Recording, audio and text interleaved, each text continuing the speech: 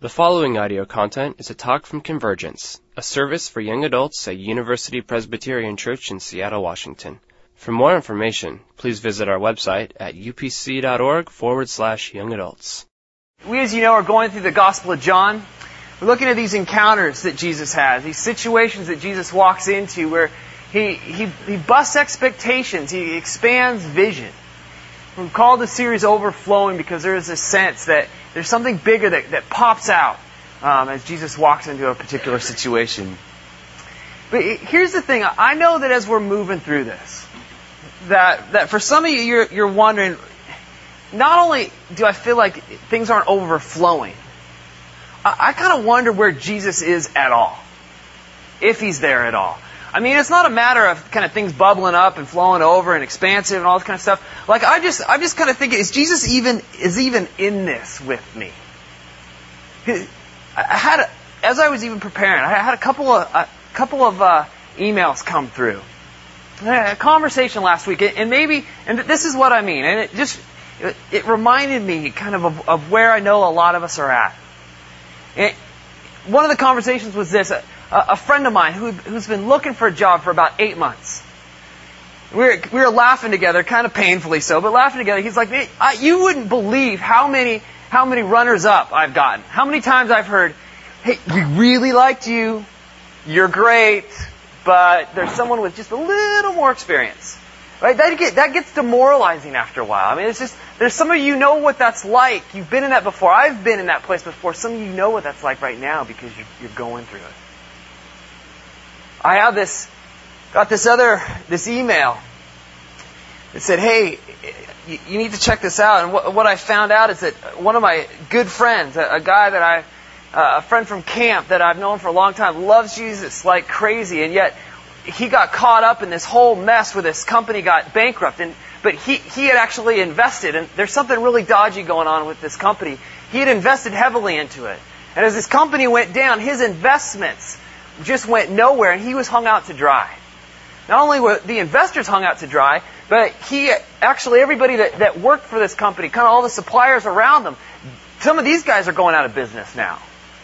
Because of some pretty dodgy stuff that had happened within that company. And here my friend is sitting here and he's going, this is kind of one of those guaranteed things. I mean, there's no investment without risk. But now, basically, my whole life savings up to this point have been cleared out just so that I can keep good credit. Where's Jesus in that? Where's God in that? I get another email. My uncle, he's a pastor. I mean, it was kind of one of those days. You ever have one of those days just like, dude, I could use a little less bad news. My uncle, he's been a pastor in this community down in LA for a long, long time. He's had this house. It's a 130-year-old house. It's a gorgeous house. He's poured everything into it. I mean, he has scraped together. He doesn't make a lot of money, but he has scraped together all that he could to build this house, and it is gorgeous. And he actually dedicated. He said, "This house is for God. This house is to be opened up to this community and the people I serve." Well, he's in church. I mean, he's in church, and he gets a call. You need to head home right away. And his house is on fire. This is Sunday night. His attic is on fire, and it's burning. And basically, they were able to save the house only by basically soaking the house just absolutely drenching the 2 floors. So the part of the house that made it has so much water damage, they're probably going to have to strip it down. They're not going to be in the house for a long time. I mean, where's God in that? I think we all have those situations where we begin to go, I'd love to believe kind of an overflowing kind of faith, but there are these times where we go, man, where is God in the midst of this? And what we're going to look at tonight speaks right into this. The very center of how we're going to see Jesus interact in this situation with the people is going to be a bold statement. That if it's true, that if Jesus actually backs up this bold statement, it actually radically affirms life. Radically affirms life and speaks right into the very core. And that word radical actually speaks to kind of core, fundamentals of where we are and who we're and the kind of stuff that we deal with. So we're going to look in John chapter 11. Before I do, I want to pray for us as we get into God's Word this evening. Lord Jesus, I thank you for your Word. I thank you that there was the same Spirit that inspired this account, that brought together this account of of your life here on earth, Lord, is active and alive today. And Lord, I know that we're coming from a lot of places as we walk in here. And some of us are coming into these places where we are actually wondering where the heck you are. Some of us are coming in and we've seen your glory and we're buzzed, and we bring all that. Lord, we're thankful because you deserve it, but you're also worthy of taking it. And so we ask is that we look into your scripture this evening, that you would meet us where we're at and speak right to the core of who we are, your voice of truth and your voice of grace. Pray this in your name. Amen. Well, John chapter 11. Okay, famous story. We're going to look at kind of a large section of this. And so if you don't have your Bibles, you just kind of listen along. And sometimes that's good because actually a lot of the early letters and even the books, they were meant for listening. And so just listen and kind of imagine what is going on. Well, Jesus, this is a couple chapters later than what we've looked at before. And Jesus has basically got into all kinds of trouble with the authorities in Jerusalem. And he's out away from town when he gets this word. The one you love is sick. Lazarus, who's part of this family of Mary and Martha that you love, he's really sick, Lord. And he has this kind of discussion, and for whatever reason, he actually waits a few days before he leaves. And maybe part of what's going on is that he gets anywhere near Jerusalem, and people are out for his head. He has this discussion with the disciples, and finally he heads off. And we pick it up in verse 17. He starts to approach this place called Bethany, where Lazarus is staying. On his arrival, Jesus found that Lazarus had already been in the tomb for 4 days. Bethany was less than 2 miles from Jerusalem, and many of the Jews had come to Martha and Mary to comfort them in the loss of their brother. When Martha heard that Jesus was coming, she went out to meet him, but Mary stayed at home. Lord, Martha said to Jesus, if you had been here, my brother would not have died. But I know that even now, God will give you whatever you ask. And Jesus said to her, your brother will rise again. Martha answered, I know that he will rise again in the resurrection at the very last day. Well, Jesus said to her, I am the resurrection and the life. And he or she who believes in me, even though he or she dies, whoever lives and believes in me will never die. Do you believe this? Yes, Lord, she told him. I believe that you are the Christ, the Son of God, who has come into the world. Well, after this encounter, Jesus goes on and he runs into Mary. And Mary hears that he's coming because Mary had stayed back behind. Martha's kind of the bold one. Mary's more kind of the sensitive one. She always, there's a sense of Martha's really that doer, so she's out there, she's bold. Well, Mary hears that Jesus has arrived. She runs out to meet him. When Mary reached the tomb, and this is verse 32, when Mary reached the tomb, reached the place where Jesus was and saw him, she fell at his feet and she said, Lord, if you had been here, my brother would not have died. You pick out a similar question for both of them. If you had been here, my brother would not have died. When Jesus saw her weeping and the Jews who had come along with her also weeping, he was deeply moved in spirit and troubled. Where have you laid him? He asked. Come and see, Lord, they replied. Jesus wept. Then the Jews said, see how he loved him. But some of them said, could not he who opened the eyes of the blind man have kept this man from dying? Well, at the very center of this account is this bold, and for many of us, crazy assertion that I am the resurrection and the life. That he who believes in me will live even though he dies, and whoever lives and believes in me will never die. What Jesus is doing in this statement is radically, at its fundamental, affirming life. And he does it really in two ways in this account. First is that Jesus fundamentally identifies with both of our grief and our anger. I want you to notice three things as we're going through this passage. First thing is this, that question that came from both Mary and Martha, if only you had been here. And there's almost a sense of accusation, isn't there? If only you had been here, my brother wouldn't have died. What are you doing? What's the story? You wonder, both of them were coming with questions of regret, of tragedy. questions that don't necessarily do anything, but still they have them. And what I love is that, you see, before Jesus really does anything, He simply is able to kind of take the questions, take them as they are. He responds, but He responds to Martha's comment of faith. When Martha said, I know that God, even now, will give you whatever you ask. And then they get in this interaction of your brother's going to rise again. And yet the thing I love, even with Martha or Mary coming later and going, Jesus, if you'd been here, my brother would have died. Jesus doesn't snap back at her. There isn't this sense that, what are you talking about? Come on, I'm the one in charge. I'm the Messiah. I'm going to perform a miracle. What's your problem? He doesn't snap back at them for not having the right answers. He just lets it be. He's able to take their questions. Well, then the second thing is the shortest verse in the Bible, right? I mean, this is any Sunday school kid's dream if they have to kind of memorize Scripture, right? Jesus wept. Awesome. Jesus wept. Okay, got it. Check it off. Star on the chart. Wouldn't it be great, though, instead of just memorizing, if we actually meditated on that? I mean, it strikes you because it's so short. Jesus wept. Simple. Straightforward.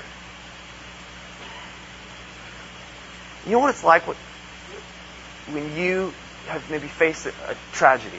Your friends or your family have faced a tragedy, and there might be all kinds of things you could say, all kinds of good things, all kinds of true things, all kinds of kind of right things, hopeful things.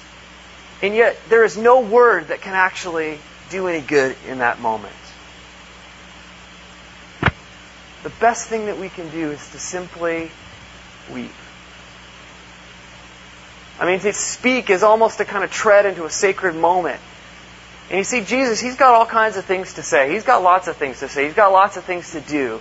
And yet there's a moment when He sees what has happened. He sees the devastation. He simply breaks down and weeps. In moments of great loss that we've all had, we feel stripped down.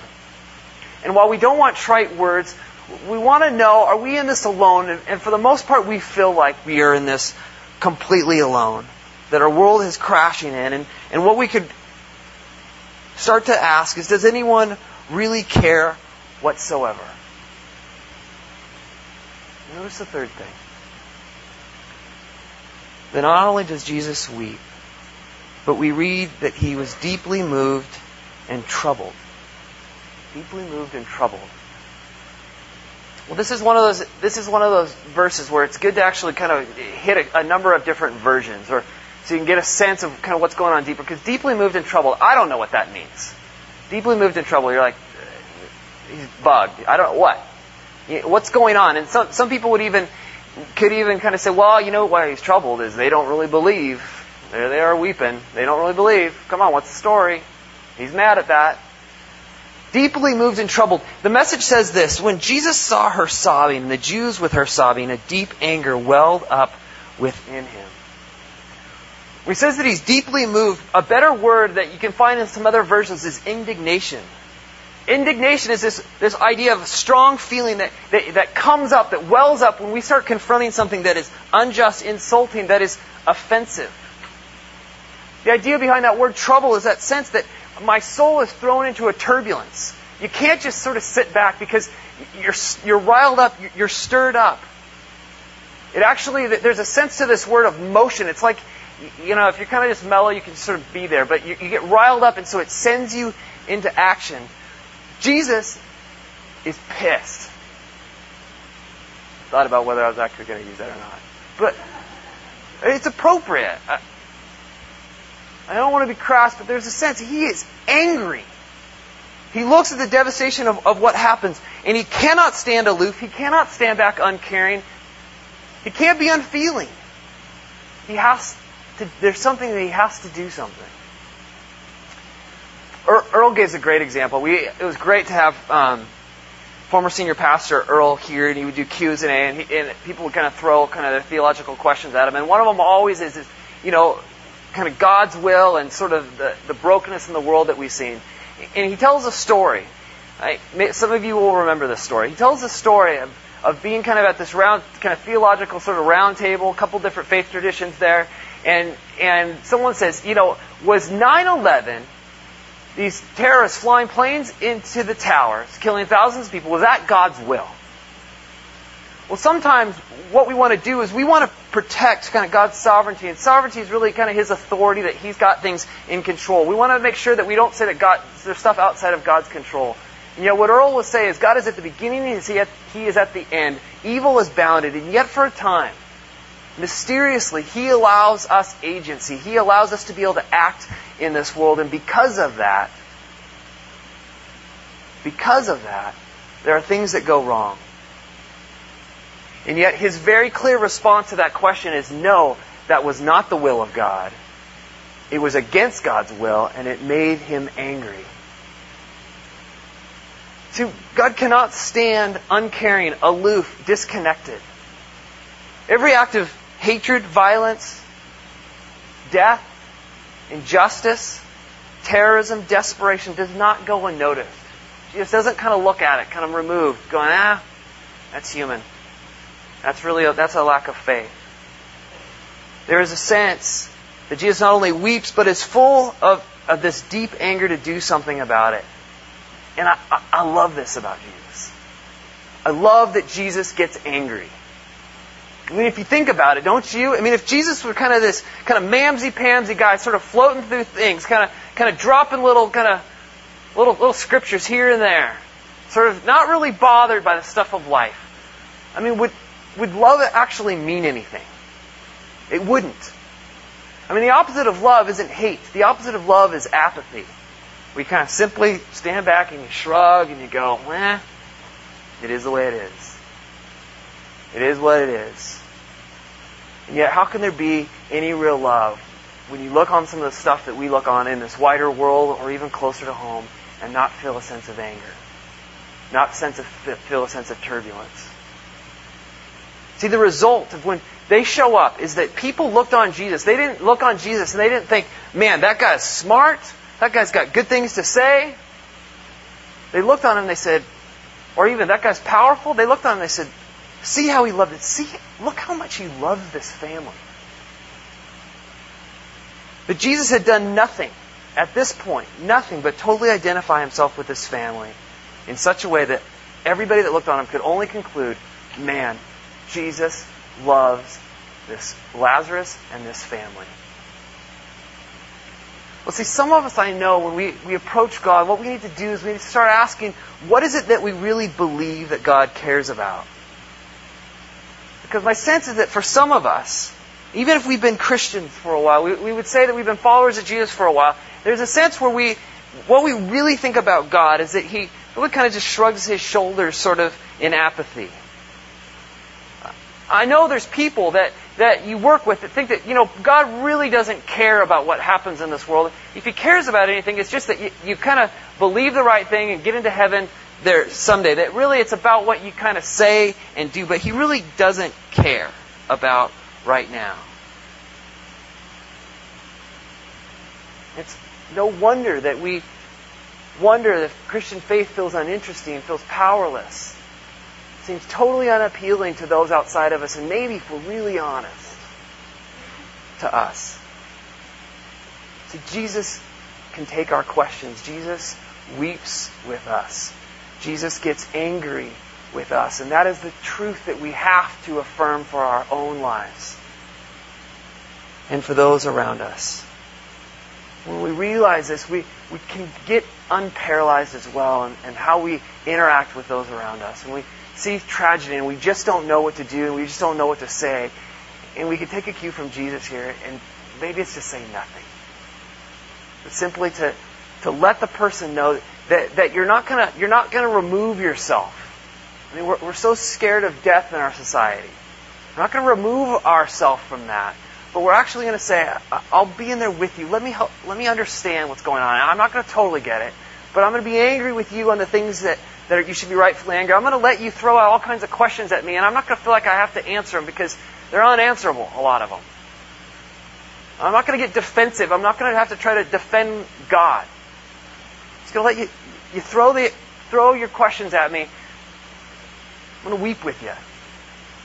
And it's only when we come into that place that we're going to then have any sense of what it means to speak hope or to do hope into people's lives.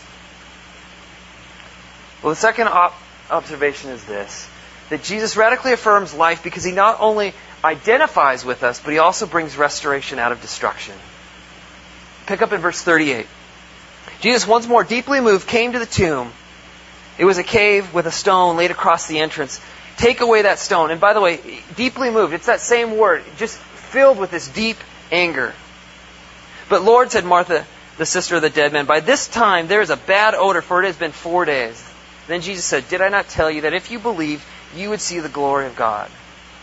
So that they took away the stone, and Jesus looked up and said, Father, I thank you that you have heard me. I know that you always hear me, but I said this for the benefit of those standing here, that they may believe you sent me. When he said this, Jesus called out in a loud voice, Lazarus, come out. The dead man came out, and his hands and feet wrapped with strips of linen and a cloth around his face.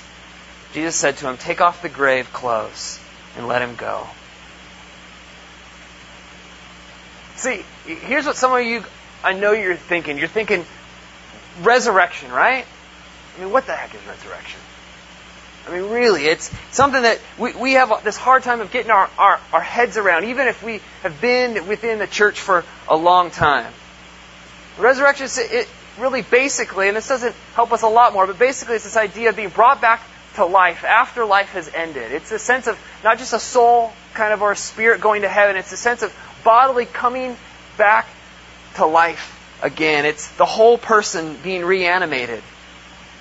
And a lot of times what we think about with resurrection, we think about, okay, at the end of all things, there'll be kind of a heaven, there'll be life after this life. And we get this from Martha.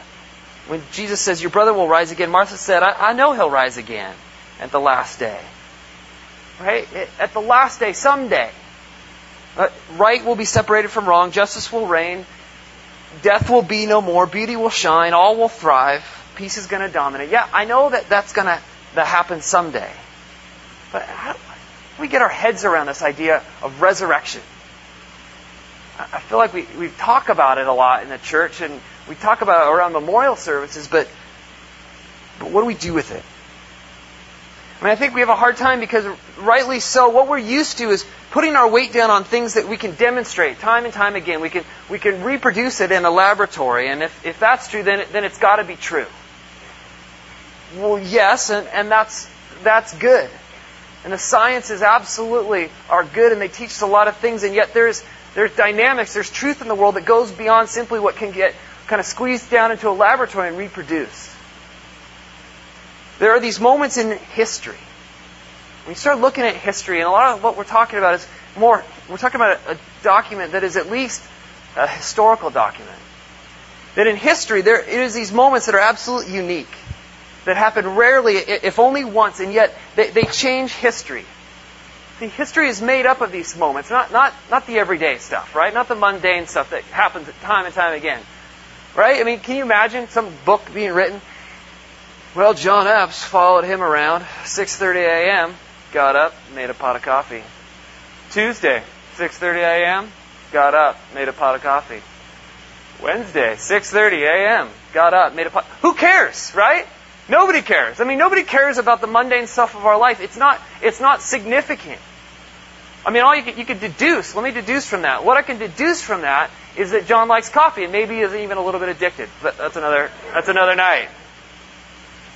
Right? It's these unique moments that change history. That's what history is full of. I just finished reading 1776, a book by David McCullough on this pivotal year in our nation's history, where he follows George Washington around, and it's amazing, you guys. How we ever survived, I don't know. I mean, seriously, we took on the world power with just an absolute gong show of an army. These guys that had nothing more really than just a tenacity. I mean, we didn't have enough weapons. We didn't have enough cannons. We didn't have enough guns. We didn't even have enough coats. We didn't even have enough shoes.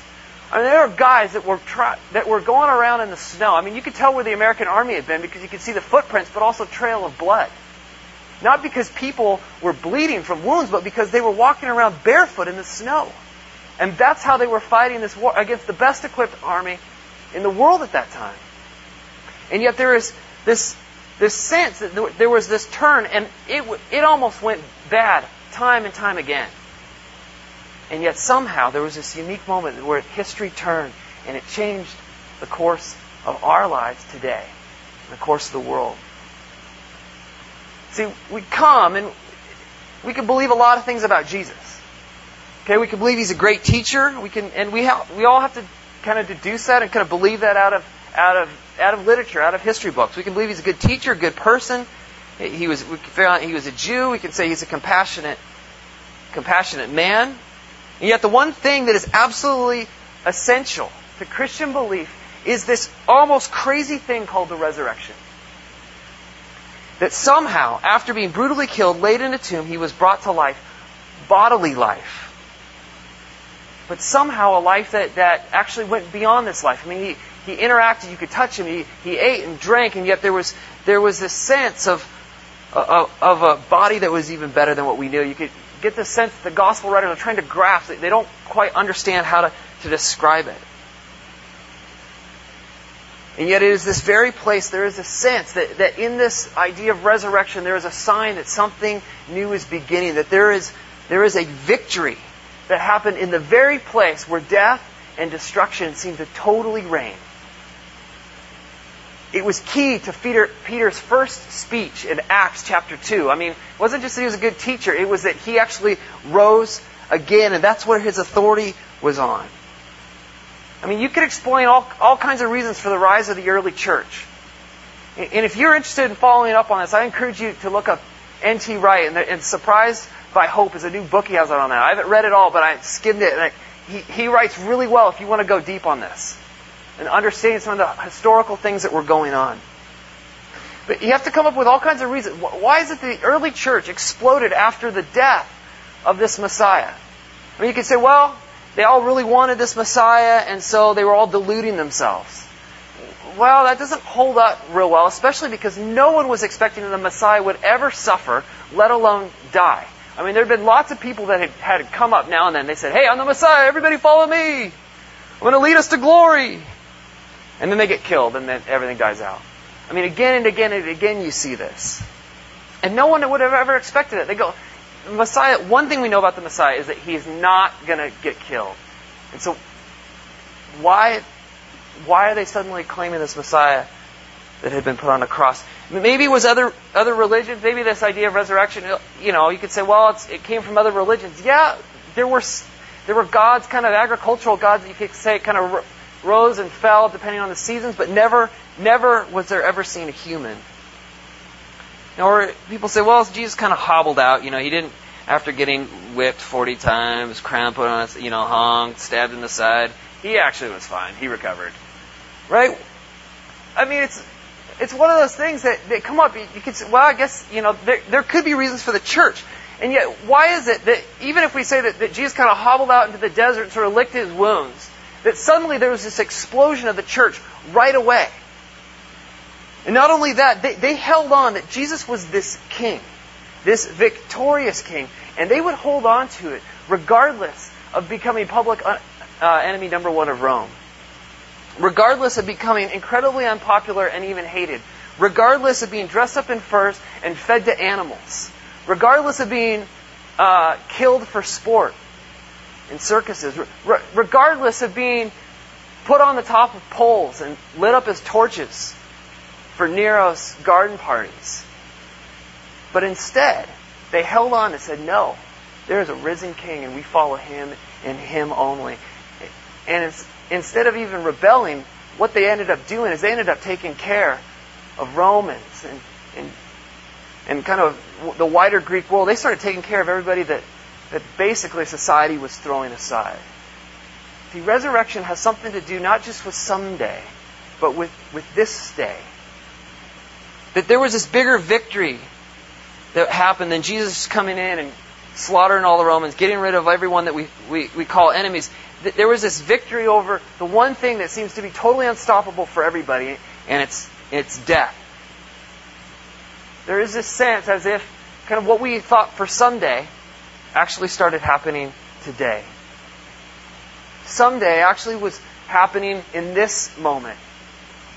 4 days long enough for Lazarus to start stinking, long enough for everyone to assume in that culture that he was dead, dead, dead. Jesus lets the full kind of weight come down. And yet he says, Lazarus, come out.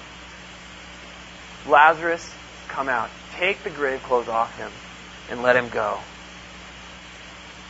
See, what's going on with Jesus' resurrection and what we see here is a sign that something new has happened. A new dynamic has popped into our lives. Something new that cannot be stopped.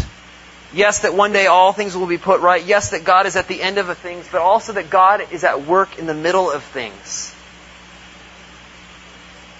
And if, as basic Christian belief states is true, that He has demonstrated this ultimate power over death, there is something that He certainly wants us to experience right now in the stuff that we face. If He can beat that, He can certainly bring about something new where we are at. That He wants us to somehow experience what the new thing is in the future. He wants us to begin to experience that right now, in the middle of the mess, in the middle of where everything seems to be dark. See, to Martha and to us, He says, look, I'm with you, I'm going to identify, but also I'm going to do something about it. Not someday, but right now. I am the resurrection and the life. I am doing a new thing in the midst of the very worst that you are experiencing. I am bringing new from old, and what I want you to be a part of and living of is not just kind of what is, but what will be. And to our questions of whether there's anything besides my own talents or failure, beyond the systems and the governments and the forces that seem to dictate my life, Jesus says, yeah, there is more. I want you to experience it. I want you to give witness to it. I haven't abandoned you just because your house is on fire. I'm with you in this job search, even though you feel like everything is caving in on you. I am with you in this financial disaster, even though everything that you could have rightly kind of depended on and looked forward to your retirement has been taken away from you. I want you also to be radically different. I want you to be what a skeptical world is looking for. A world that sees all the glitz and the glamour and the power, and yet beneath the surface there's isolation and meaninglessness and loneliness and despair and brokenness and boredom.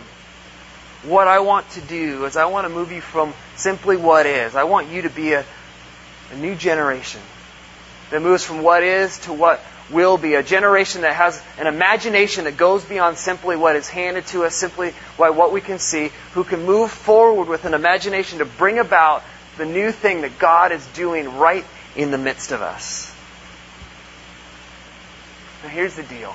I know that some of you guys are thinking, all right, yeah, that sounds nice, but everything, I can't see anything at this point. And you can say all you want, and yet all I can really see is darkness.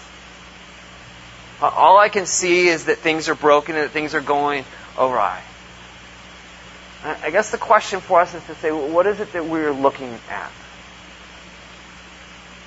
When I was in the midst of one of those times, maybe I've shared this before, it's been a while anyways, I made this up, and it has kind of a verse for me and some pictures for me. And what it did is I put it on my desk, and what it did is it was a symbol to remind me each day when I felt like all I had was just today.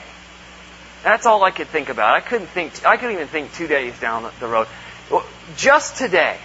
Let me remind me to not look around and see kind of the dark stuff, the stuff that says that, man, I'm alone, I'm a failure, I can't make it, all the stuff that kind of breaks in on us.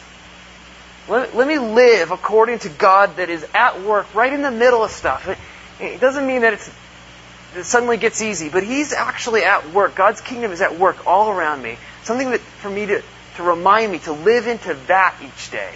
To live with imagination each day instead of the sense of being dominated. Well, we also do that simply by coming to worship. That's what we do here. We come and we come around and we get a sense of We're worshiping a God who not just did something, not taught a bunch of stuff a long time ago, good stuff, not was a good person, was a good model, even though I could never be like that. But we come to worship a God who actually faced death, was brutalized, and rose again, and opens up a brand new way for us. That is what we do when we come every time to worship. We come as this new community, this seed community of the new thing that God is doing, not someday, but today. Let's pray. Lord Jesus, I know that for some of us, we do feel as if we can't see much, and we're not really sure where the heck you're at, or if you even care. And to that extent, to the extent that is true, Lord, I ask that tonight perhaps you even just affirm to us that you actually weep with us. Lord, that we don't have to hide the questions that are in our hearts and our minds, but we can give you everything. We can be honest, and you weep with us. You're angry with us. You do actually give a rip. But Lord, I also pray that you begin to open our eyes.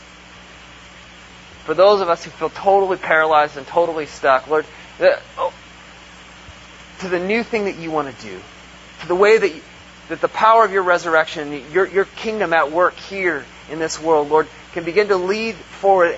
And out of the very place of death and destruction, Lord, you want to bring something new that points to a kingdom, to a king that is above what we see in this world, that goes beyond simply the back and forth of violence and domination. Lord, for those of us that feel that way, Lord, I pray that you open our eyes, that we follow a King who is risen and is alive and is calling us now. Lord, will you fire our imaginations and lift our hearts in hope? Lord, show us how we can give witness to that, not to what we do, but to what you are doing, to a world around us that is longing to see something more than just stuff to sign off on, but is longing to see lives that are transformed beyond what simply is. Lord, will you use us to be that generation that you use? In your name, amen.